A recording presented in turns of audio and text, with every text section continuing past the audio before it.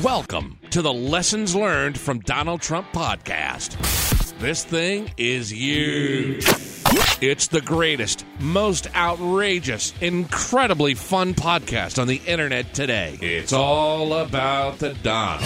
The most spectacular entrepreneur alive today. For entrepreneurs who also want to dominate their market and destroy their competition. You should be your competition's huge problem. This is the Lessons Learned from Donald Trump podcast with Steve Cypress and Everett Farnell. Welcome to another episode of the Lessons Learned from Donald Trump podcast, the most obstructive I can't even think of what kind of a podcast it is. However, I know someone who can, and that's my unbelievably excellent, fantastic, greatest co-host in the world, Mr. Everett Farnell. I got to tell you something, Steve. I know we have decided how we're working together here, but I think we need to renegotiate. Yeah, we need to renegotiate because I have terrible. I just feel like I'm getting taken advantage of. That's stupid. You're losing. I just don't. You're feel anti-podcast. I just don't feel like things are working out for me. So you're unfit. So we need to have a conversation and really start discussing some other ways to work together. And if not, then maybe hurting all the listeners. Start working with someone else and help their podcast out. You know, you're hurting the listeners. You're hurting the podcast. Clearly, there's no rhyme or reason to what you're doing, and you're unfit, and you're a wild man, and you're unhinged, and you're off the deep end. And everyone is against whatever long-term plans you have. Since they haven't happened yet, you're wrong. Well, I think what you need to understand is that I have to laugh at myself because that's kind of a funny thing. That's funny.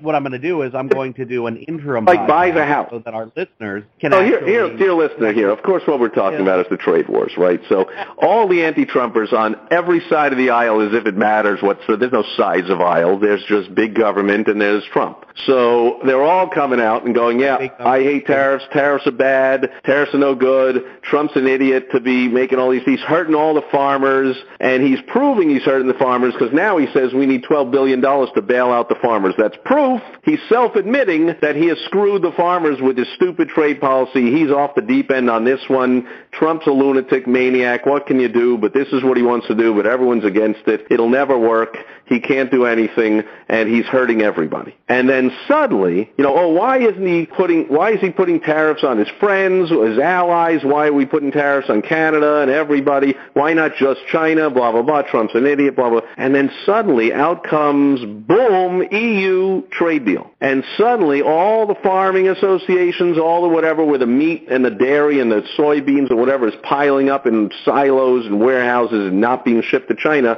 First of all, they got a little bailout money temporarily from the government. And second of all, they're like, oh, guess what? New customers. We'll just ship our stuff to a little bit north to Europe and the heck with China. And so now pray tell, what are all the people in China going to eat? Because suddenly, China is going to be very soon sitting completely on the outside, are they not? As soon as Trump signs some more trade deals with Canada, Mexico, Japan, you name it, anyone else, suddenly Russia and China are going to be the ones on the outside getting their economies crushed because nobody's going to need to do business with them. Yeah, I can't say for sure. Brilliant. I'm pretty sure under Mao they ate a lot of dirt, but I don't think that they would appreciate going back to that situation. It is pure brilliance. It was a long-term strategy where Trump knew he was going to get blasted in the short term. It was going to hurt the farmers in the short term. And all he kept saying is you got to have some patience. He knew that he's working out a deal with Canada. He's working out a deal with Japan. He's working out a deal with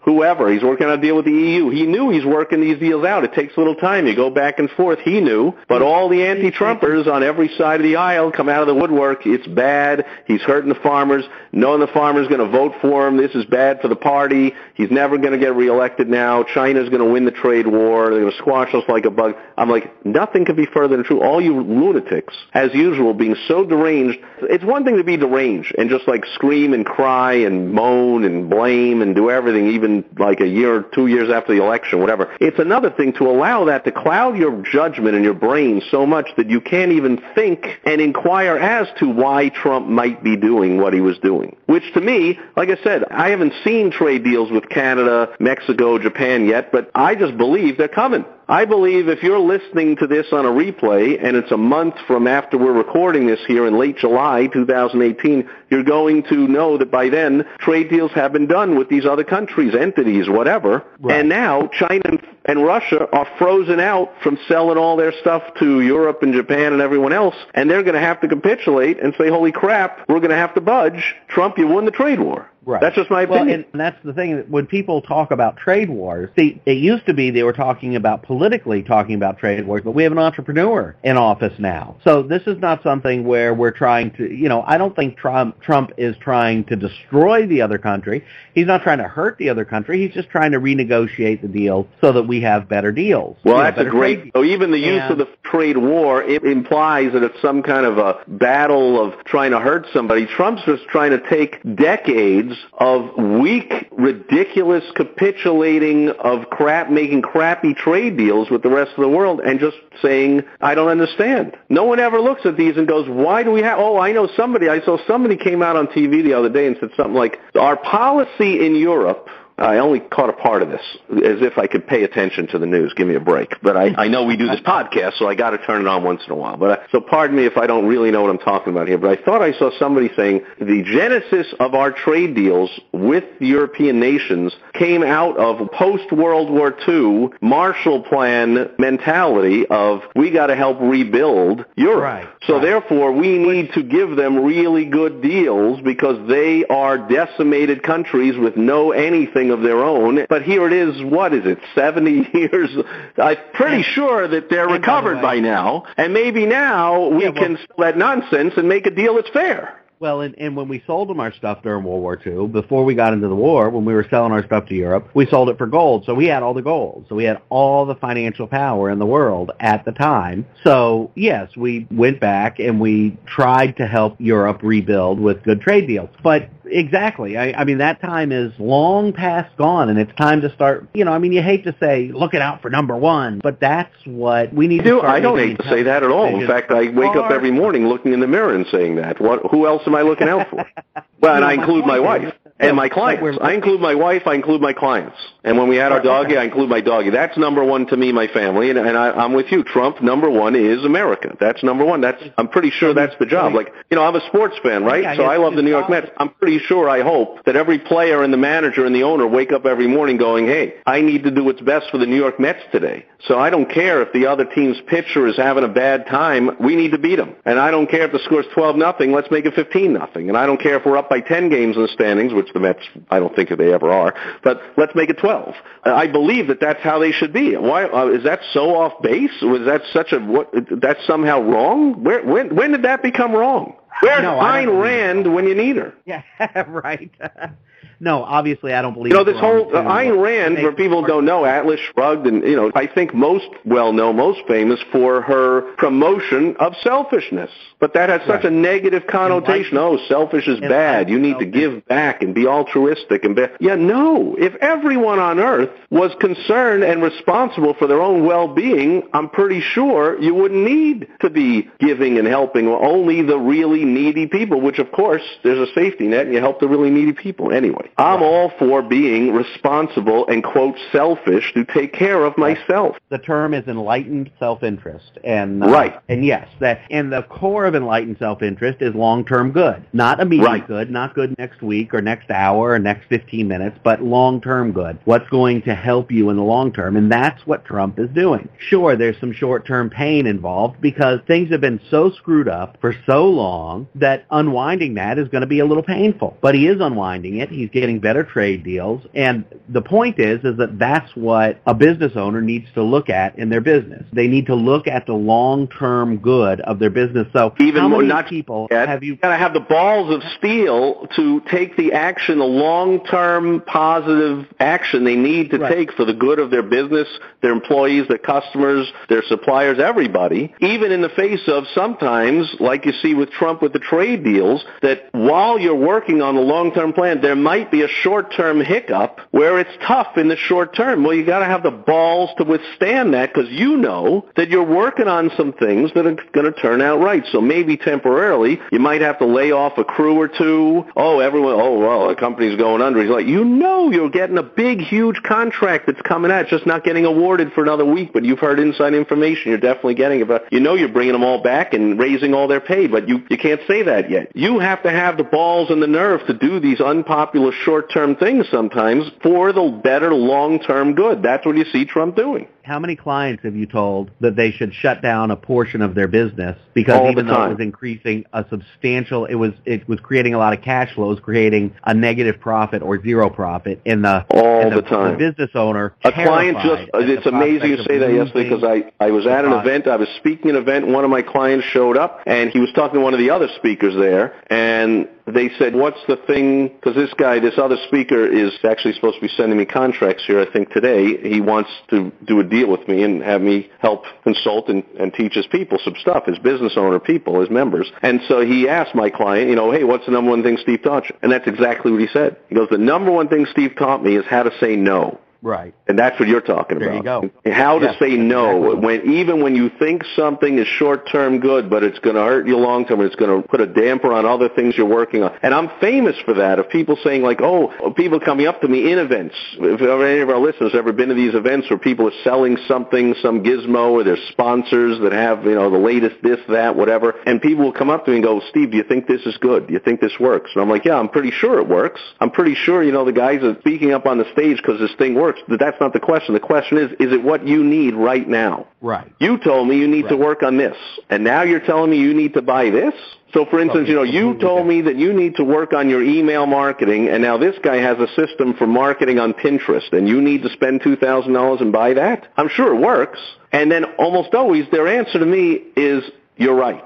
I don't need it. I'm like, no, I didn't make a conclusion. I didn't state whether I'm right. I just asked the question. You're right, I don't need it. I was just asking. But you've hit the nail on the head. That's much what I'm most known for and why my clients' wives love me the most. They say, I hear it all the time. They're like, Steve, I just got to thank you that ever since he's been your client, he is no longer throwing away thousands of dollars all the time and all kinds of shiny objects he doesn't need. You've taught him how to say no. Right. So that's what really where this affects business owners is you have to take a look at your business and take a look at where the opportunity, the long-term opportunity for growth is. And sometimes that means some short-term consolidation. And so you but in the long term, you're going to be much better off. So you consolidate and then you move forward. Sometimes it means a little short-term pain. Sometimes it means sometimes it means some spending that you don't feel like you can afford right now, but if you don't make the spending, you don't get the benefits in the long term. Whatever that is, you need to sit down, you need to take a look, and you need to make your considerations based on the long-term good. Not, oh my God, how am I going to cover that if I don't? That would mean increasing my expenses by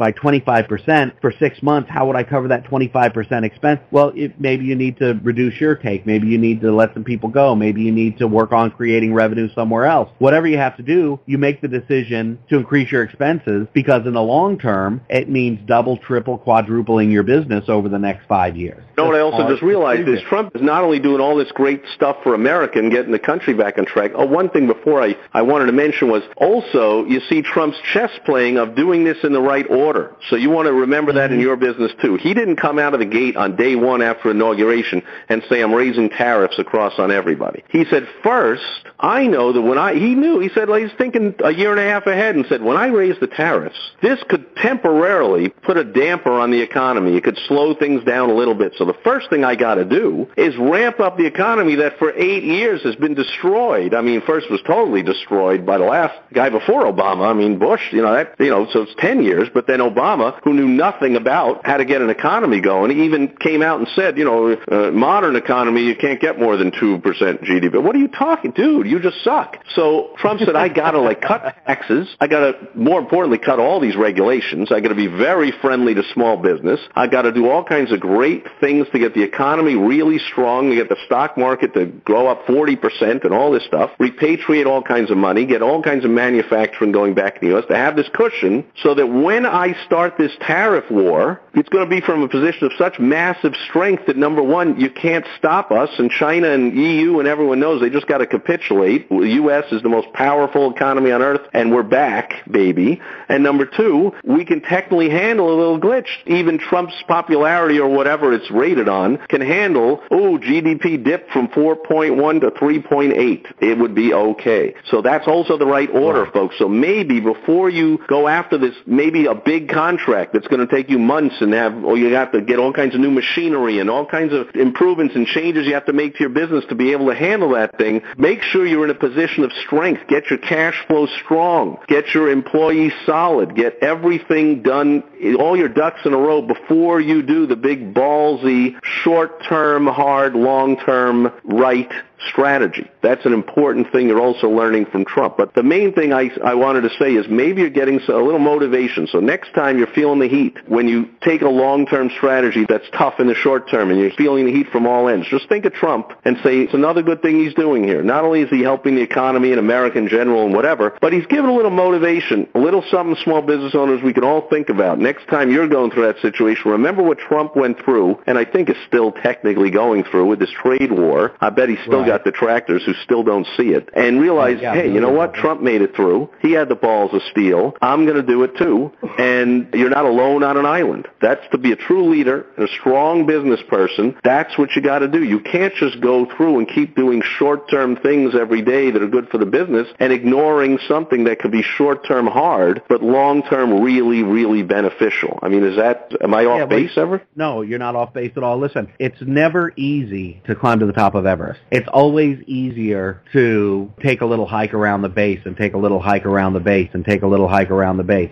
especially on a day-to-day basis. But as long as you're hiking around the base, as long as you're hiking around at the bottom of the hill, the bottom of the mountain, you're never going to reach the peak. There's an old Chinese story about, and I forget the type of bird, but there's this supposedly huge bird that flies straight up into the sky. He travels 10,000 miles, but before he travels 10,000 miles, he flies straight up for 45 days, just keeps flying straight up in the air. And, the little swallow, the little tiny bird, is always laughing at how ridiculous he is because he flies and flies and flies and expends so much effort for weeks and weeks and weeks on end, and he gets nowhere because he's going straight up. He travels nowhere. He doesn't go anywhere. In the meantime, the little swallow is jumping from tree limb to tree limb to tree limb, and he never leaves the 5 or 10 trees that he always sits in. But by the time this bird gets after his 45-day trek, then he travels 10,000 miles in his migratory pattern. And that's what you got to remember. To the point about your timing, it's always got to be long-term, and you got to make it the right time. If the big bird tried to fly up for a week instead of for 6 weeks and then try to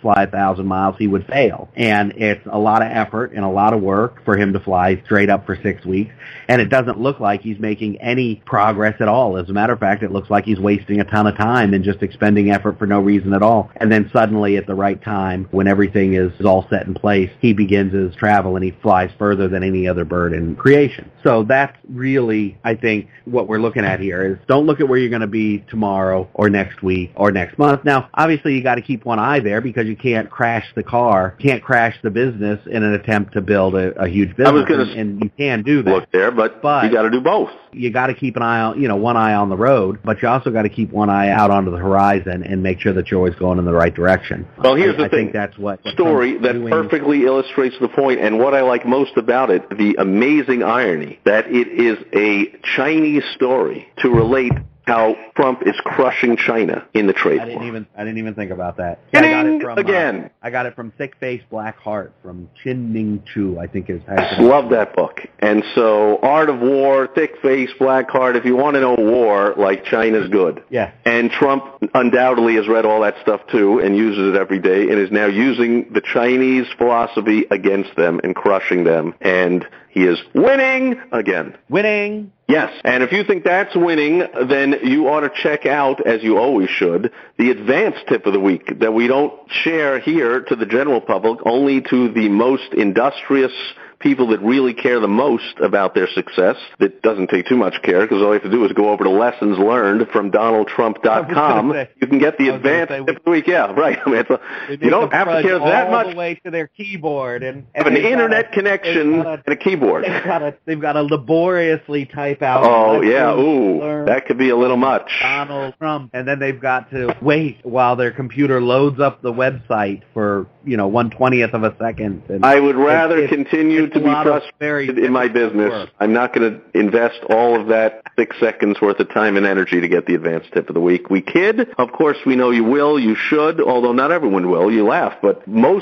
by far, most listeners to the Lessons Learned from Donald Trump podcast don't get the advanced tip of the week. Never ceases to amaze me Crazy. How they can't just go get it. When does it do? We get some amazing success stories. It's a lot of fun to help people, and there's a lot of success. We suggest you join in on the party. And speaking of the party, once again, there's China again. Don't they have like one party, right? They call it like the party. Anyway, that'll do it for this episode of the Lessons Learned from Donald Trump podcast. Join us again next week, same time, same place, for another exciting and fun lesson learned, which we have no idea what it'll be or what will happen, but I do know one thing. The sky will be falling, the earth will be crashing, and the world will be ending based on something or multiple things that Trump says or does this week, and we'll bring it to you next week on another episode of the Lessons Learned from Donald Trump podcast.